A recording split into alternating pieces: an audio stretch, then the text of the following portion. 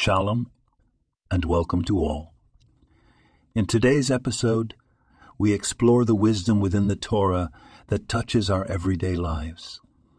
In the book of Proverbs, King Solomon shares an insight that resonates deeply in our day-to-day experiences.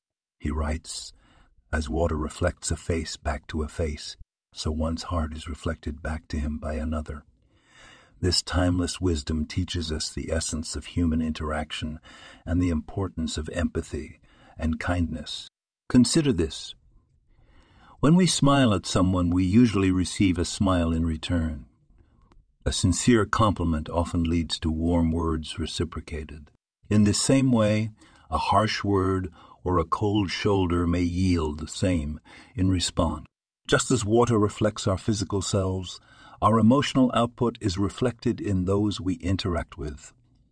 In our daily lives, we encounter a myriad of people, family, friends, colleagues, strangers.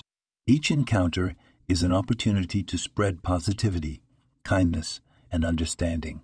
By being aware of the energy we bring, we can influence our surroundings for the better. Let's remember this wisdom in our interactions. Let's strive to be a mirror reflecting understanding, empathy, and kindness.